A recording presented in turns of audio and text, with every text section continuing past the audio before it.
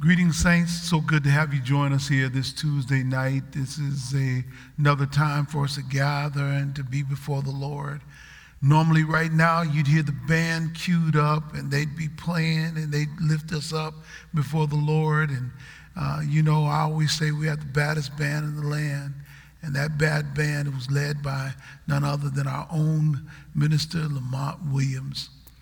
Unfortunately, the Lord called him from labor to reward, as we've been talking about. You've heard in our post and our preaching on the weekend. We just have to say that we're hurt, wounded by it, but we know he's in the very presence of God.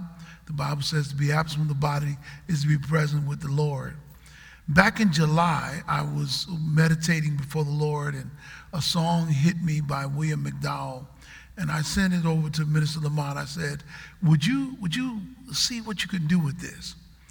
And it wasn't long before he sent me back a note, says, I like that. And then he says, I got it.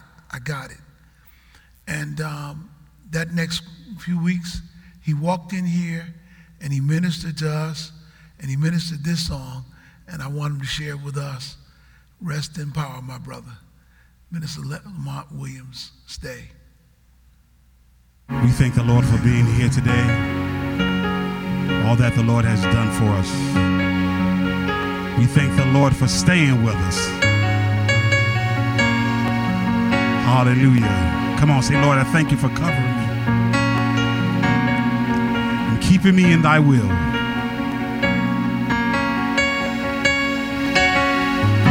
The song says, stay.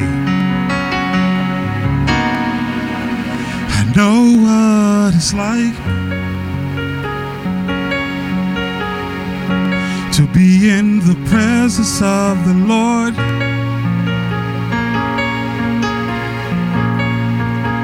and not know what time it is, 'cause time stood still.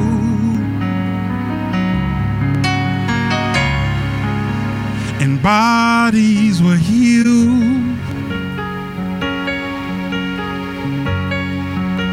and families restored, because we stayed here in the presence of the Lord. No one had to say a word, couldn't even make a sound, but I give up everything for this treasure I found. I never want it to end.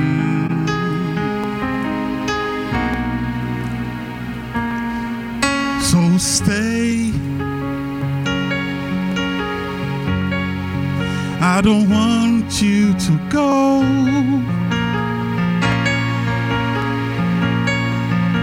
'cause my heart is burning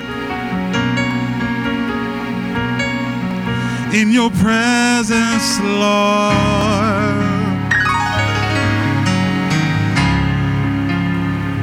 Please stay.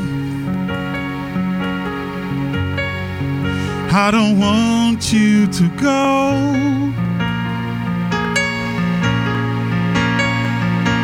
'cause my heart is burning in your presence, Lord. This should be everybody's testimony, 'cause I want more.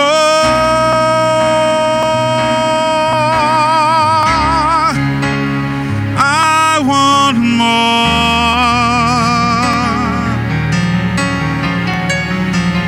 I want more.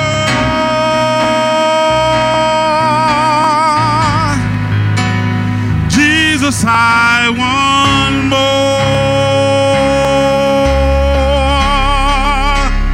I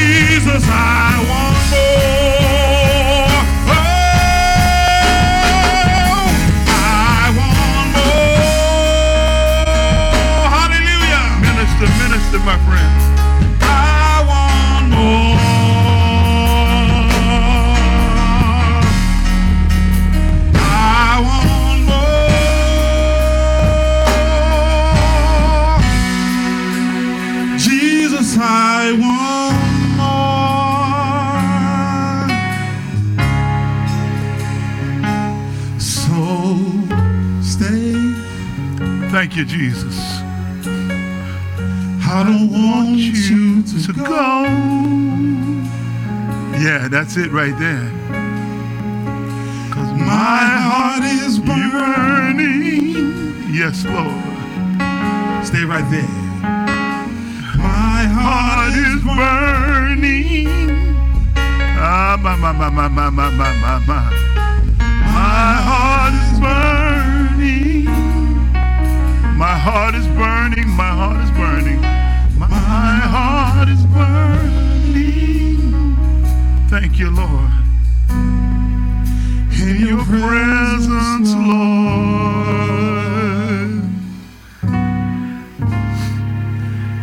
Oh, so stay.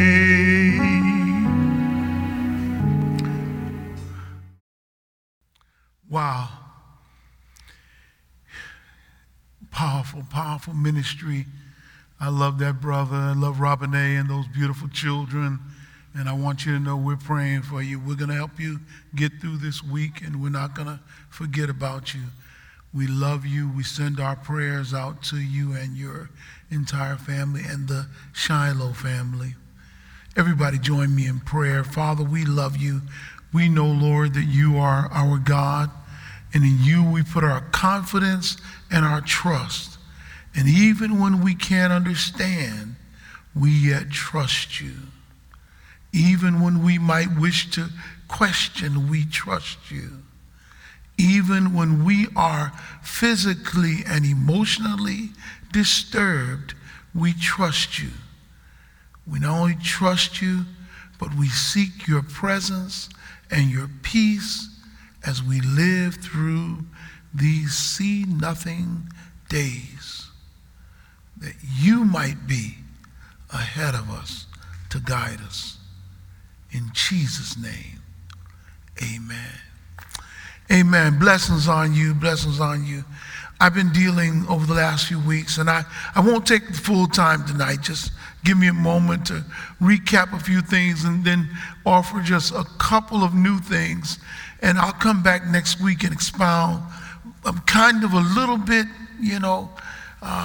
Minister Lamont and I are very close as with all the ministry team. We've been working diligently together, so I am, the peace of God is what's holding us, amen. It's the peace of God and only the peace of God. And I think it's because I have learned to live with the quiet mind for these troubled times.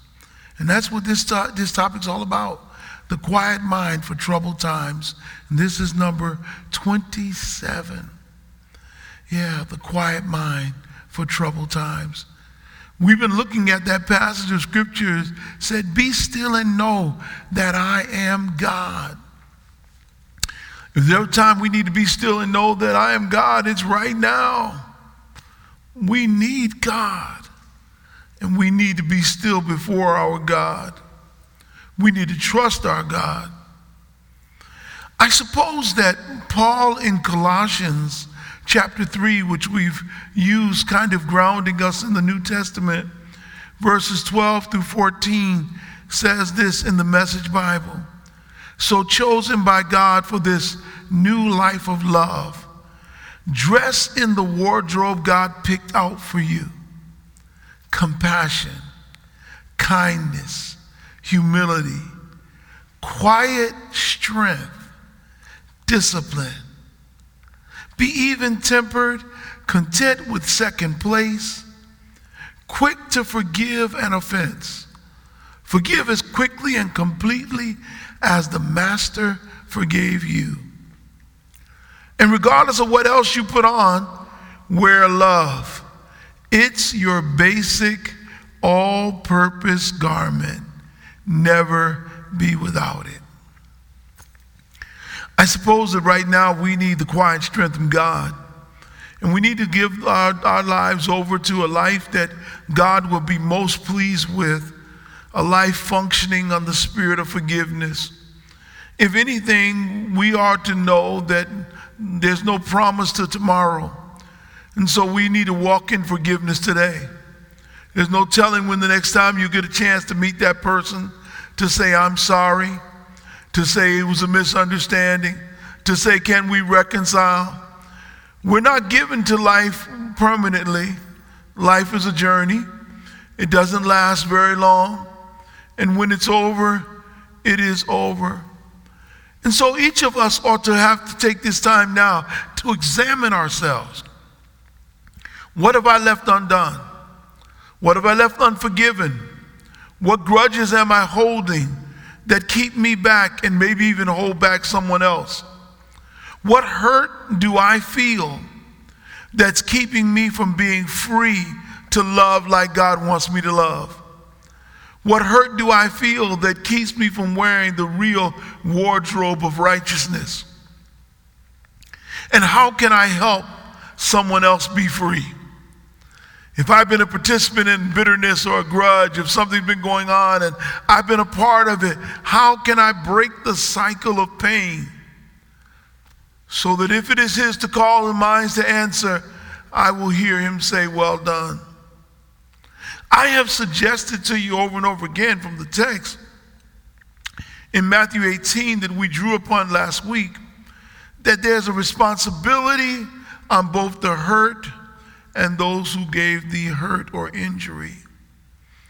The hurt have a responsibility to share what has happened. The injured have a responsibility to respond in love and to seek forgiveness. The hurt have a responsibility to forgive. The injured have a responsibility to ask for it. And what we need to recognize that you and I have to get to the place where we care about how someone feels. Where we care. It's not good enough for us to live a life saying, I don't need them in my life.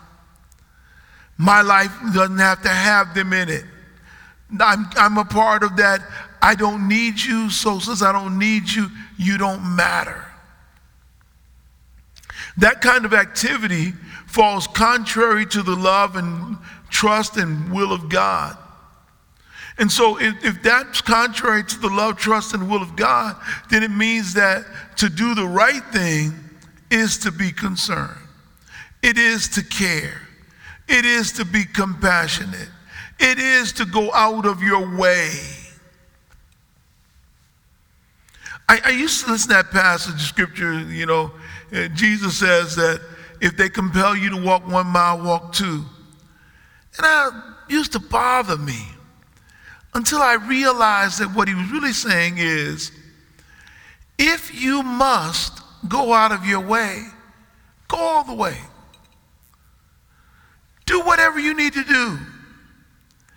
Sometimes you and I have got to let pride, and I don't mean pride as in care of one's appearance and pride for what one has accomplished. I don't mean that. I don't mean false humility. I mean we've got to let that bravado, that false hubris go so that we can be a part of community.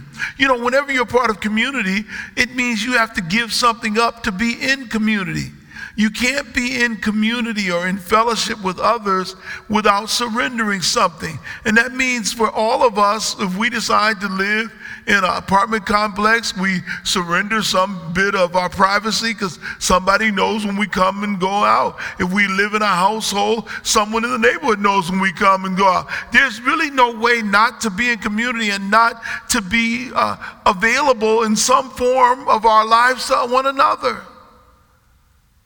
And to learn how to live in community, to learn how to be a part of a fellowship, and to care about what people care about you. That doesn't mean that you're going to let some mean-spirited, evil person make you sad because they're evil. No, what it means that, here's what the scripture says. In everything that lies within me, live peaceably with all people. And I made that change from all men. With all that lies within you, seek to live a life of peace. Now that's important. And as we raise that passage of scripture in Matthew 18, we raise that story of that wicked And he calls him contemptible slave. That's Matthew 18. That's in verses 23 to 35. That story. 32 is where he calls him a wicked, contemptible slave. And he says, I forgave you all that great debt of yours because you begged me. Wow. You know, all of us have done things before God, in the presence of God, that if it were not for the forgiveness of God, they are contemptible enough to put each of us in the flames of hell. All of us have committed some sin. I believe it's Romans 3:23, which simply says, for all have sinned and come short of the glory of God. I need to tell you, you're not good enough to live a life of unforgiveness. Went over somebody's head. Let me bring it back again. You're not going to be good enough to live a life of unforgiveness. Worse, you will never be good enough to live a life of unforgiveness, because you will always need to return to the forgiveness and love of God. Mistakes happen, sins of omission and commission. You will need to be covered by the loving presence of God and God's forgiveness. And thankfully, the scriptures only really give one exception to receiving it. And that's blasphemy against the Holy Spirit. Outside of that, God says, okay, you messed up again. Oh, okay, come on.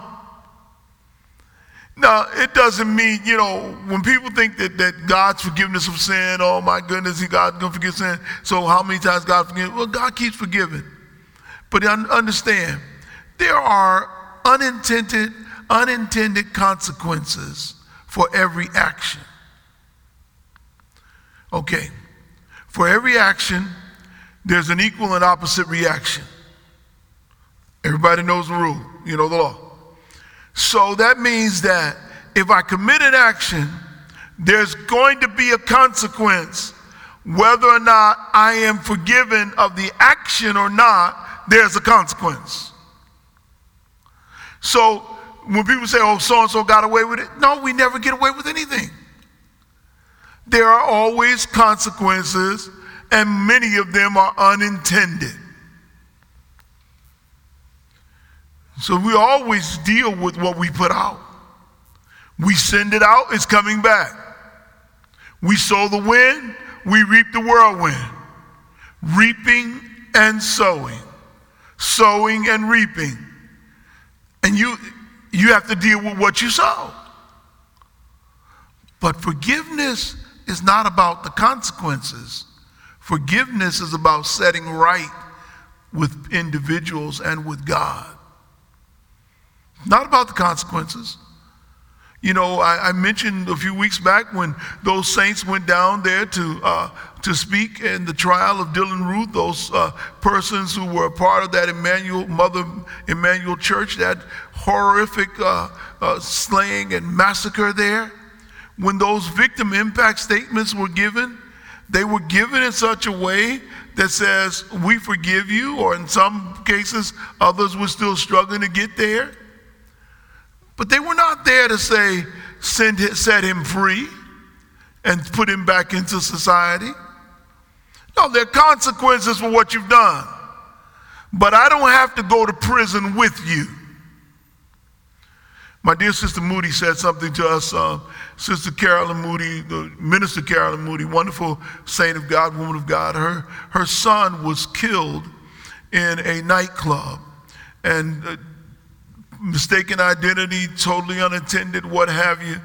The man killed him. They killed him. And so when we were doing an after Bible study conversation, she shared something with us that I thought was just so profound.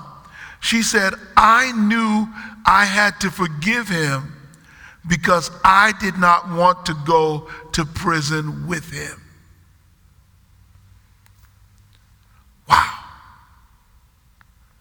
To not forgive him was to go into that box with him where he belonged, prison. But she didn't belong there. By releasing it, she was able to free herself from the pain of walking into that prison with that man, even as a prisoner within her own mind. You and I have got to learn. Forgiveness is more about the person who is giving the forgiveness than it even is about the person that is forgiven, although both benefit. I said last week that you're to walk with the mind, mercy, and ministry of God as your North Star. The mind, mercy, and ministry of God as your North Star. This is important because if I get the mind of God and that is what is guiding me, then I'm going to function different than if I function in my flesh. The scripture teaches, let this mind be in you that which was in Christ Jesus. The mind of Christ was to reconcile the world. And so if I have the mind of Christ, I have the mind of reconciliation. The ministry of Christ given to the ambassadors who are of the church of Christ is the ministry of reconciliation. And it is all done by the mercy of God that reconciliation takes place. It is completely undeserved.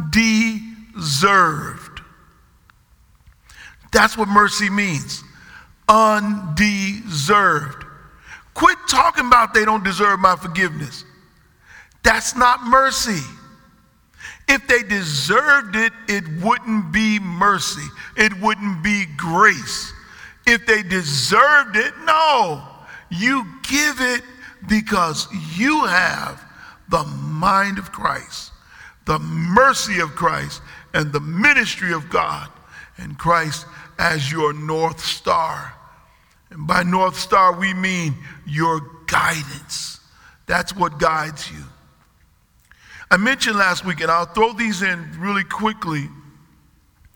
I don't want to talk long about them, but I said there were five steps on the path of reconciliation. And I just want to give you these 5 steps because I think they're so important. Again, for those of you who were here last week, quick review. Number 1 is desire without disdain. And I can't say enough right now about how important that is for us. You know, that we get to the place where we don't dislike, don't hate, I can't begrudgingly do things. You gotta want to forgive because you want to be the best you can be. You want to live your faith. I said number 2, to be able to disagree without being disagreeable. You don't have to go in always ready to fight. Now, I know some people, and unfortunately some of them are right here in this Bible study now. They go into every situation looking for a fight.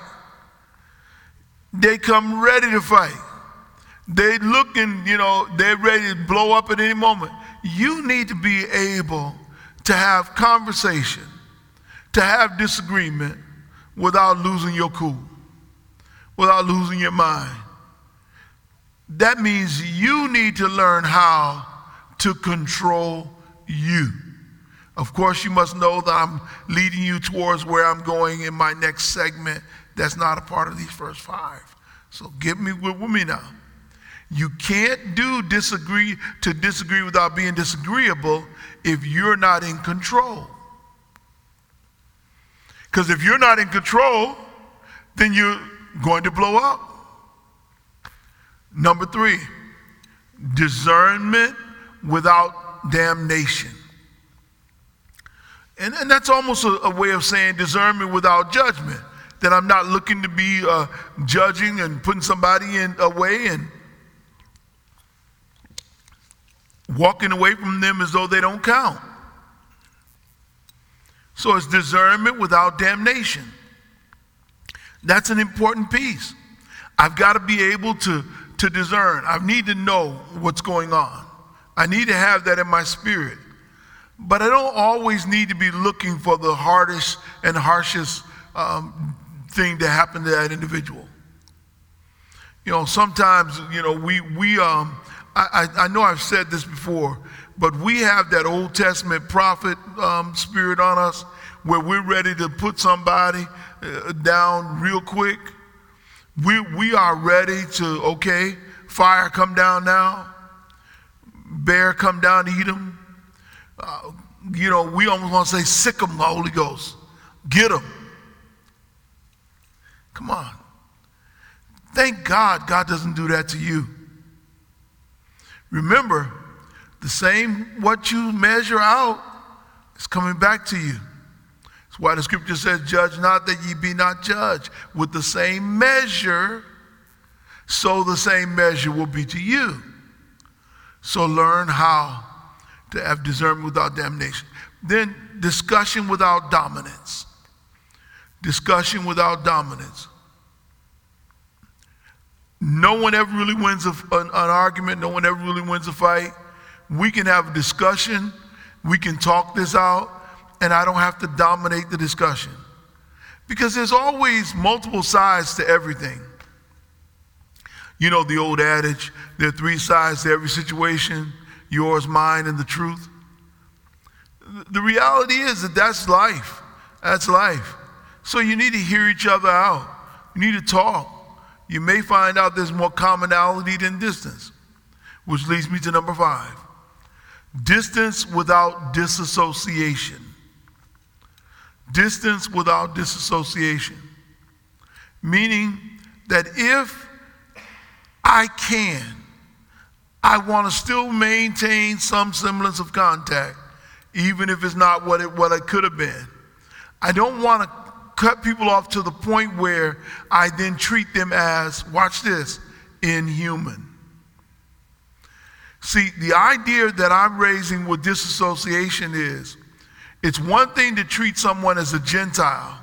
It's one thing to treat someone as a tax collector. It is a whole nother thing to treat someone as though they're no longer human, which means I can do anything to them. Those persons in our congregations who are members of law enforcement and members of prison service bureaus and boards, they know that you can always see someone at their worst in prison. But just because they're at their worst, just because they're having their worst time of their life, their worst moment, does not mean they've lost their humanity. And you should not lose your humanity in trying to work with them. And see, that's the problem with a lot of what we see in brutality cases. And again, not all officers are bad or evil, but we can't use that as a cop-out not to get rid of those that are, or not to at least change the system to work with those that are so that they can do better. But what happens is, if you see an us against them, those in blue and those not, or those of us that are human and those are inhuman, those are animals over there, those are animals. When people start making other people out to be animals, the idea of its objectification alone indicates how they're going to treat them. So that you have to be careful, ladies, when a man calls you by an animal's name, because it will speak to how he may treat you. So if he calls you a female dog, then you may want to treat you like a dog.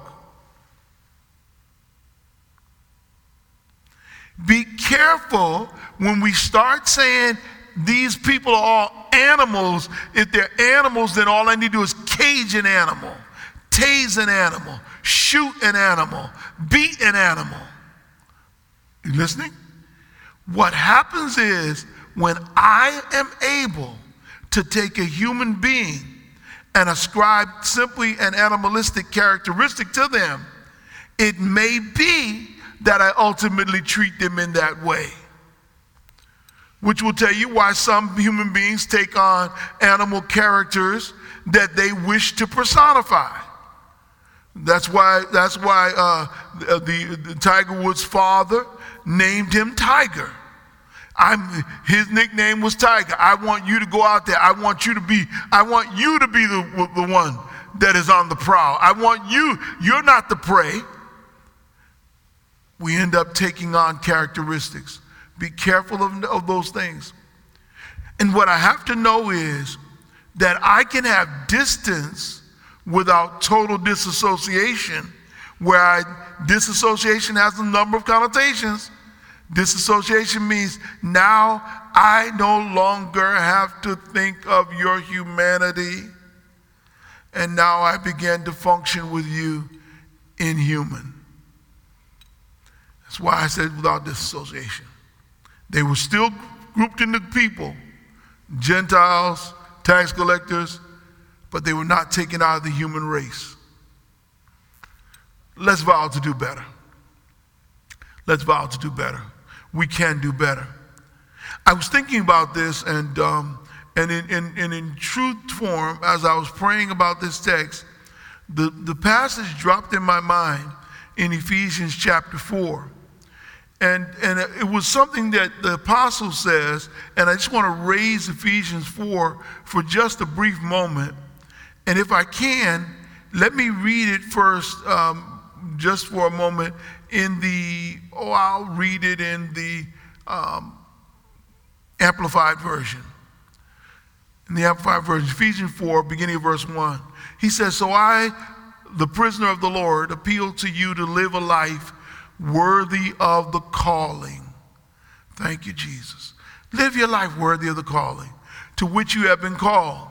That is, to live a life that exhibits godly character, moral courage, personal integrity, a mature behavior, a life that expresses gratitude to God for your salvation, with all humility, forsaking self-righteousness and gentleness, maintaining self-control with patience, bearing with one another in unselfish love.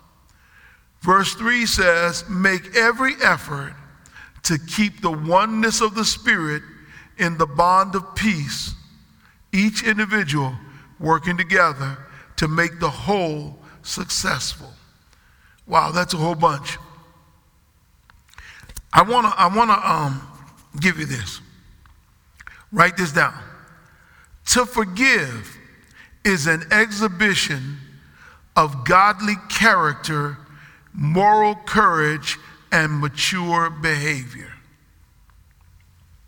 To forgive is an exhibition of godly character, moral courage, and mature behavior. Now take with it from what you will. I'm not trying to call you out and say you're immature, but if that's what you got out of that, that's because what you needed. It's going to take some courage. It's going to take some character to let go of some stuff. Some courage and some character to release some stuff. Yeah, stuff happens. It's going to take some courage and some character. Some mature behavior. Notice he gives us in verse 4, he gives us 4 things, and I will not elaborate on them much tonight. Very briefly, I'll give them to you. I promise I will start here next week. I'm giving you all I can for this evening. All right. I'm loving you. I'm loving you. Here it is. Look again. Here are the 4 words. And I'm gonna just give you the 4 words first so you can see it. Put Ephesians 4 verse 2 back on the screen for just a second so we can get the words. Ephesians 4 verse 2 in the Amplified says, with all humility is the first word. He gives them humility. The second word there is gentleness. So he says with all humility and gentleness. Self-control, that's what that means. With patience, bearing with one another in unselfish love. So the words there are humility, gentleness, patience, and love. Those are the 4 words. Let's talk about them for a moment. The first word, he wants us to get it in our spirit that we need to get to a place of humility. And that is contentment. Contentment.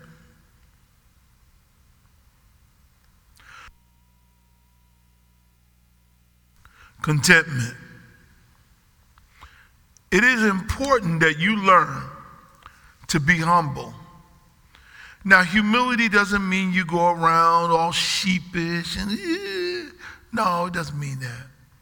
It just means that you are aware of who you are. You're aware of the blessings God has given you. You're aware that God has blessed you maybe with great education or resources, wealth, or a wonderful family. But you're also aware that you're no better than anybody else. That's what humility is. Humility says, I may have some stuff, but it doesn't make me better than you. It may mean I have more stuff than you have, but I'm not better than you are. I may speak perfect English, but because you don't doesn't make me better than you. No. What humility means is that I am content enough within myself that I don't have to put you down to be myself. Nor do I need to hold you down or hold something over you so that I feel better about myself. I don't stand up on you to get ahead. I don't need to use your back to step up the ladder. Humility means, look, I am conscious enough of my own stuff that I know that God has blessed, overlooked, forgiven, put under the blood, that I'm not going to dare try to act as though what you're going through is so much worse than what I've done. But see, some of us, if we were honest about it, the only reason we're in the position we're in now is because we didn't get caught. We didn't get caught. That's all it is. We did stuff that just didn't get caught. We took chances and just did not materialize in somebody figuring it out. We were places we wasn't supposed to be in. We did stuff we wasn't supposed to do. And we just didn't get caught. Humility recognizes that and says, okay, I know what God has done for me and what God can do for you. I'm aware of who I am now, and I'm aware that God is working on both of us. Now, I'll expand that argument later on, but let me just move it on to gentleness. Gentleness. And that's carefulness. Carefulness. You know, I need to learn how to be gentle. I need to learn how to be gentle. I need to learn how to treat people right. I need to learn how to get myself where I am, well, I'm going to say this twice, where I'm under control. And I'm going to come back to control again under patience, so I won't say much about it, but I need to get to the place where I'm not always the loudest. I'm not always the roughest. I'm not always the most difficult. Sometimes I walk around my own house and my children will be in the room and I walk in and particularly my son is good for this. And I wonder why, Benjamin. Anyway, he's like, don't sneak up on me like that. What you sneaking around for? Boy, as much as I weigh, nobody's sneaking. I'm walking. But I don't walk heavy-footed. I don't sit heavy-footed. I don't sit heavily. I don't present myself heavy. Why? Because I live myself as gentle in my spirit. My spirit is gentle, and I want everything about me to convey that, even in my eyes when you see me. So that when you see me, Tyra Banks is all about smiling with your eyes. That's her thing from America's Top Model. And she's kind of coined a word that she's trying to get Webster's to put in the dictionary, something about smilish or something like that, with your eyes or eyelids. And some people can really mean mug with their eyes. They just look mean. You see them, just looks like they don't have a peaceful, happy bone in their body. Yeah, ladies, I'm picking on you, oh, forgive me. I've seen some expressions on some sisters' faces. When they look at their children, they look like they don't have a maternal bone in their body. Matter of fact, look, they want to break every bone in the poor child's body. And some of us walk around looking mean every day. Look, you don't have to mean mug anybody. Life is too hard. Life is too difficult. We're in the middle of a pandemic. Try to smile sometime. Be gentle sometime. Everybody going through too much. Help us out. This is the truth. You can see some people who they might have been pretty at one point, but they've been mean mugging so long that they now look like the mean mug they were giving out. You got to be careful. You keep frowning up so long, before you know it, that'd be where your face stuck. You would be doing the cheerleader song. You know the song. U-G-L-Y. You ain't got no alibi. You ugly. You ugly. Oh, I'm sorry. I needed that one. I'm sorry. Okay. I got to move on. I promise not to take all the time. Number 3 is patience. Patience. And for me, this is calmness. I'm going to come back to this specifically and spend most of my time next week on this area. But I need to tell you this. You've got to cultivate calmness. Calmness for me is humility, gentleness, patience, and forbearance, which is the same word kind of with patience. This is the quiet spirit in a single word. Calmness. Calmness. Cultivate calmness, humility, gentleness, patience, and forbearance. This is the quiet spirit in a single word. Calmness. You got to get yourself to calm down. To calm down. You got to get yourself. Breathe in. Why do I tell you to breathe? A part of your meditation is simply breathing.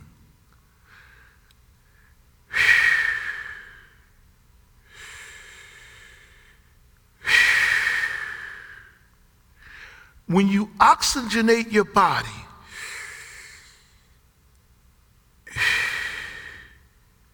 You breathe in goodness. You breathe out impurities. A part of getting to the calmness of spirit is being able to live your Christian character, because your spirit can be accelerated and excited, I should say, by what's happening. But it also can be calmed by what you do. Why do you think people hyperventilate? First thing is just breathe. Just breathe. The old method is to even have them breathe into a paper bag. Just breathe. Because in breathing, we bring our body system back in line. To learn to cultivate calmness is something I'm going to resonate and I'm going to try and say it resoundingly, but respectfully enough that you can get it.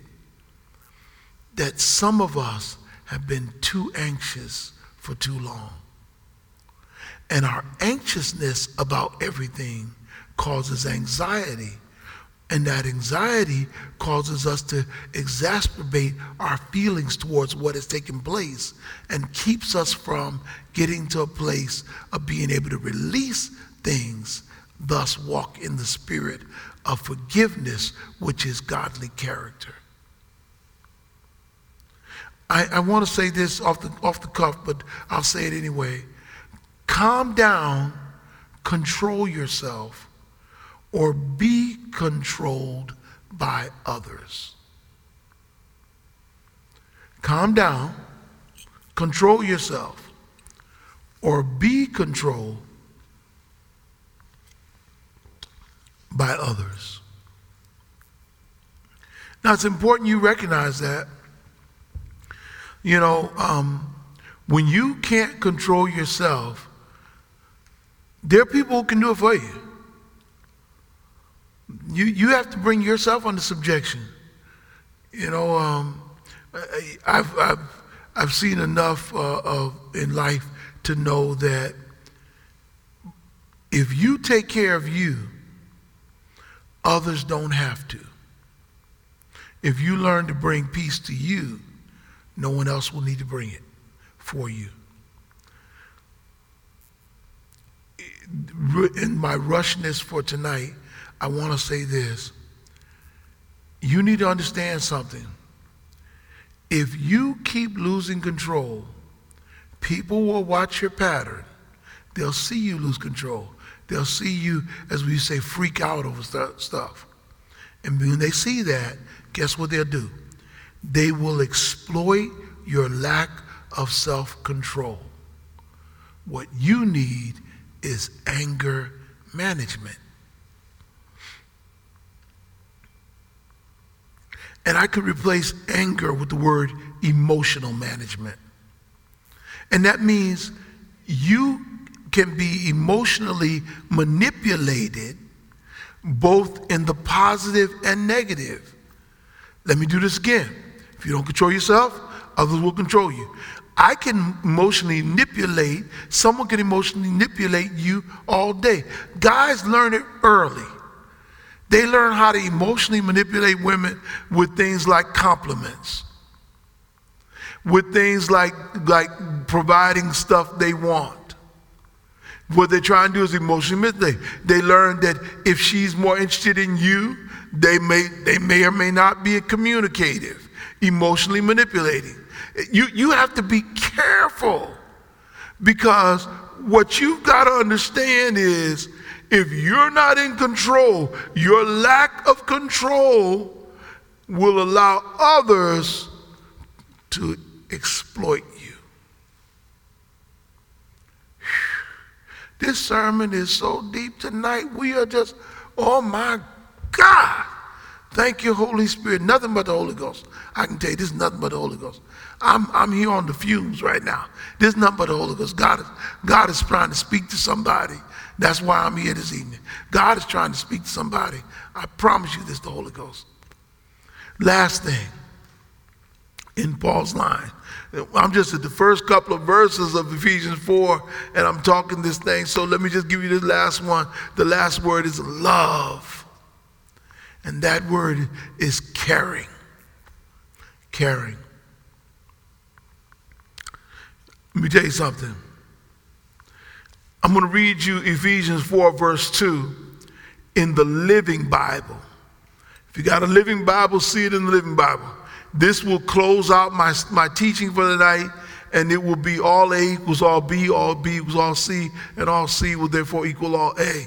I'll close out where I began. Watch this. Here's what he says in the Living Bible. Be humble and gentle. Be patient with each other, making allowances for each other's faults because of your love. I want you to love enough so that you can forgive folk and their faults and their foibles and their foolishness. I want you to care enough about how someone's going to survive that you show the love of God in everything you do. And when you do that and you function in the character of God, you'll find out that God wants you to have the quiet mind. The quiet mind is the result of a quiet spirit. Develop your mind by practicing contentment, carefulness, calmness, and caring. The quiet mind is the result of a quiet spirit. Develop your mind by practicing contentment, carefulness, calmness, and caring. Well, I love all of you. Praise God for you. So glad you joined us tonight. You know, I ask you to continue to keep the family in prayer. They're going to need our prayers over the next coming days, so let's hold them up. Let's be a blessing to them where we can. I want to tell you, if you get a chance, sow a seed. If you sow a benevolent seed, I promise you these deacons will send it forth. I would love to see us bless our dear sister's family and help them in any way we can. So sow a seed. There are several ways to give. Cash App, Givelify, send in a check. We want to bless them and help them. Whatever God lays, I want you to know something. God is a good God, and we have to trust him. You know, I've got to trust you when I can't see you so I can see you one day in peace. Well, I love you, brothers and sisters. I pray this has been a blessing to you. This has been another one for Jesus. God bless you. Stay prayerful. Know this much. 21 minutes each day of meditation. And when you do it, you're going to get the peace of God.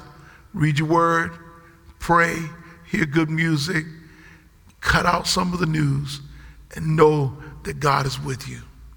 You go in peace, and the very peace of God go with you. Shalom.